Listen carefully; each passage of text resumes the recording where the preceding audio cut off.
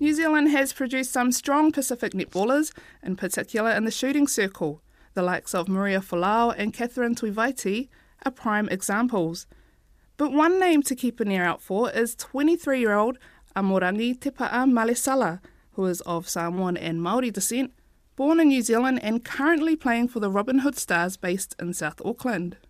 She spoke with our reporter Sala Jane Hopgood about what sparked her interest in the sport, how her professional career started, and how surreal it was to play alongside players she grew up admiring. Another lady that stood out, Amorangi Malesala. Impressed with her as well? She was only 5 years old when she began Te Kura Māori o Ngā Tapuwai School in Mangere, and also when she began to play her first game of netball. At the time, there was no netball team, so my mum was pretty keen to start a netball team. Probably since the age of 5 or 6 that I started playing, and we played at the Manurewa Browns Road netball court, so I have fond memories in Manurewa, which is where I grew up in. Malesala floats between goal attack and goal shoot for the Robin Hood Stars, but in the beginning that wasn't her starting position.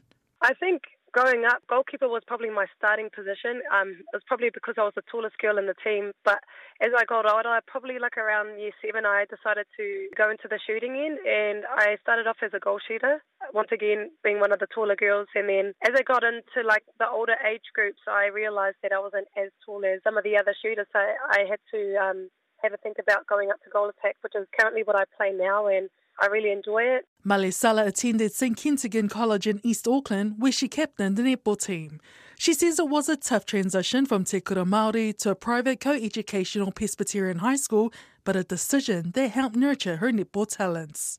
Education and the sports and the opportunities that they offered at St Kitts was a green light for me to take it upon myself to make the move.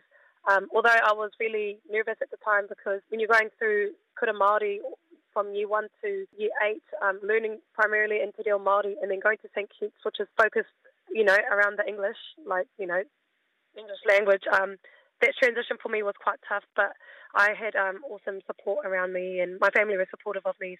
Malesala made her debut at the ANZ Championship when playing for the Waikato Bay of Plenty Magic in 2017 and 2018. She says she got the call-up for Magic while sitting on the sideline.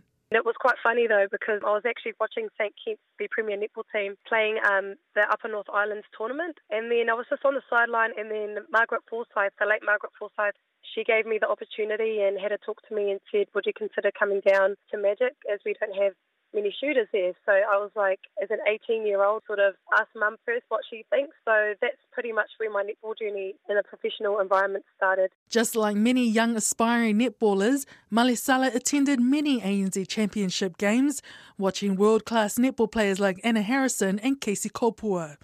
She says it's been surreal playing alongside these experienced players. Or as she says, pretty crazy how you cross paths with your idols, eh?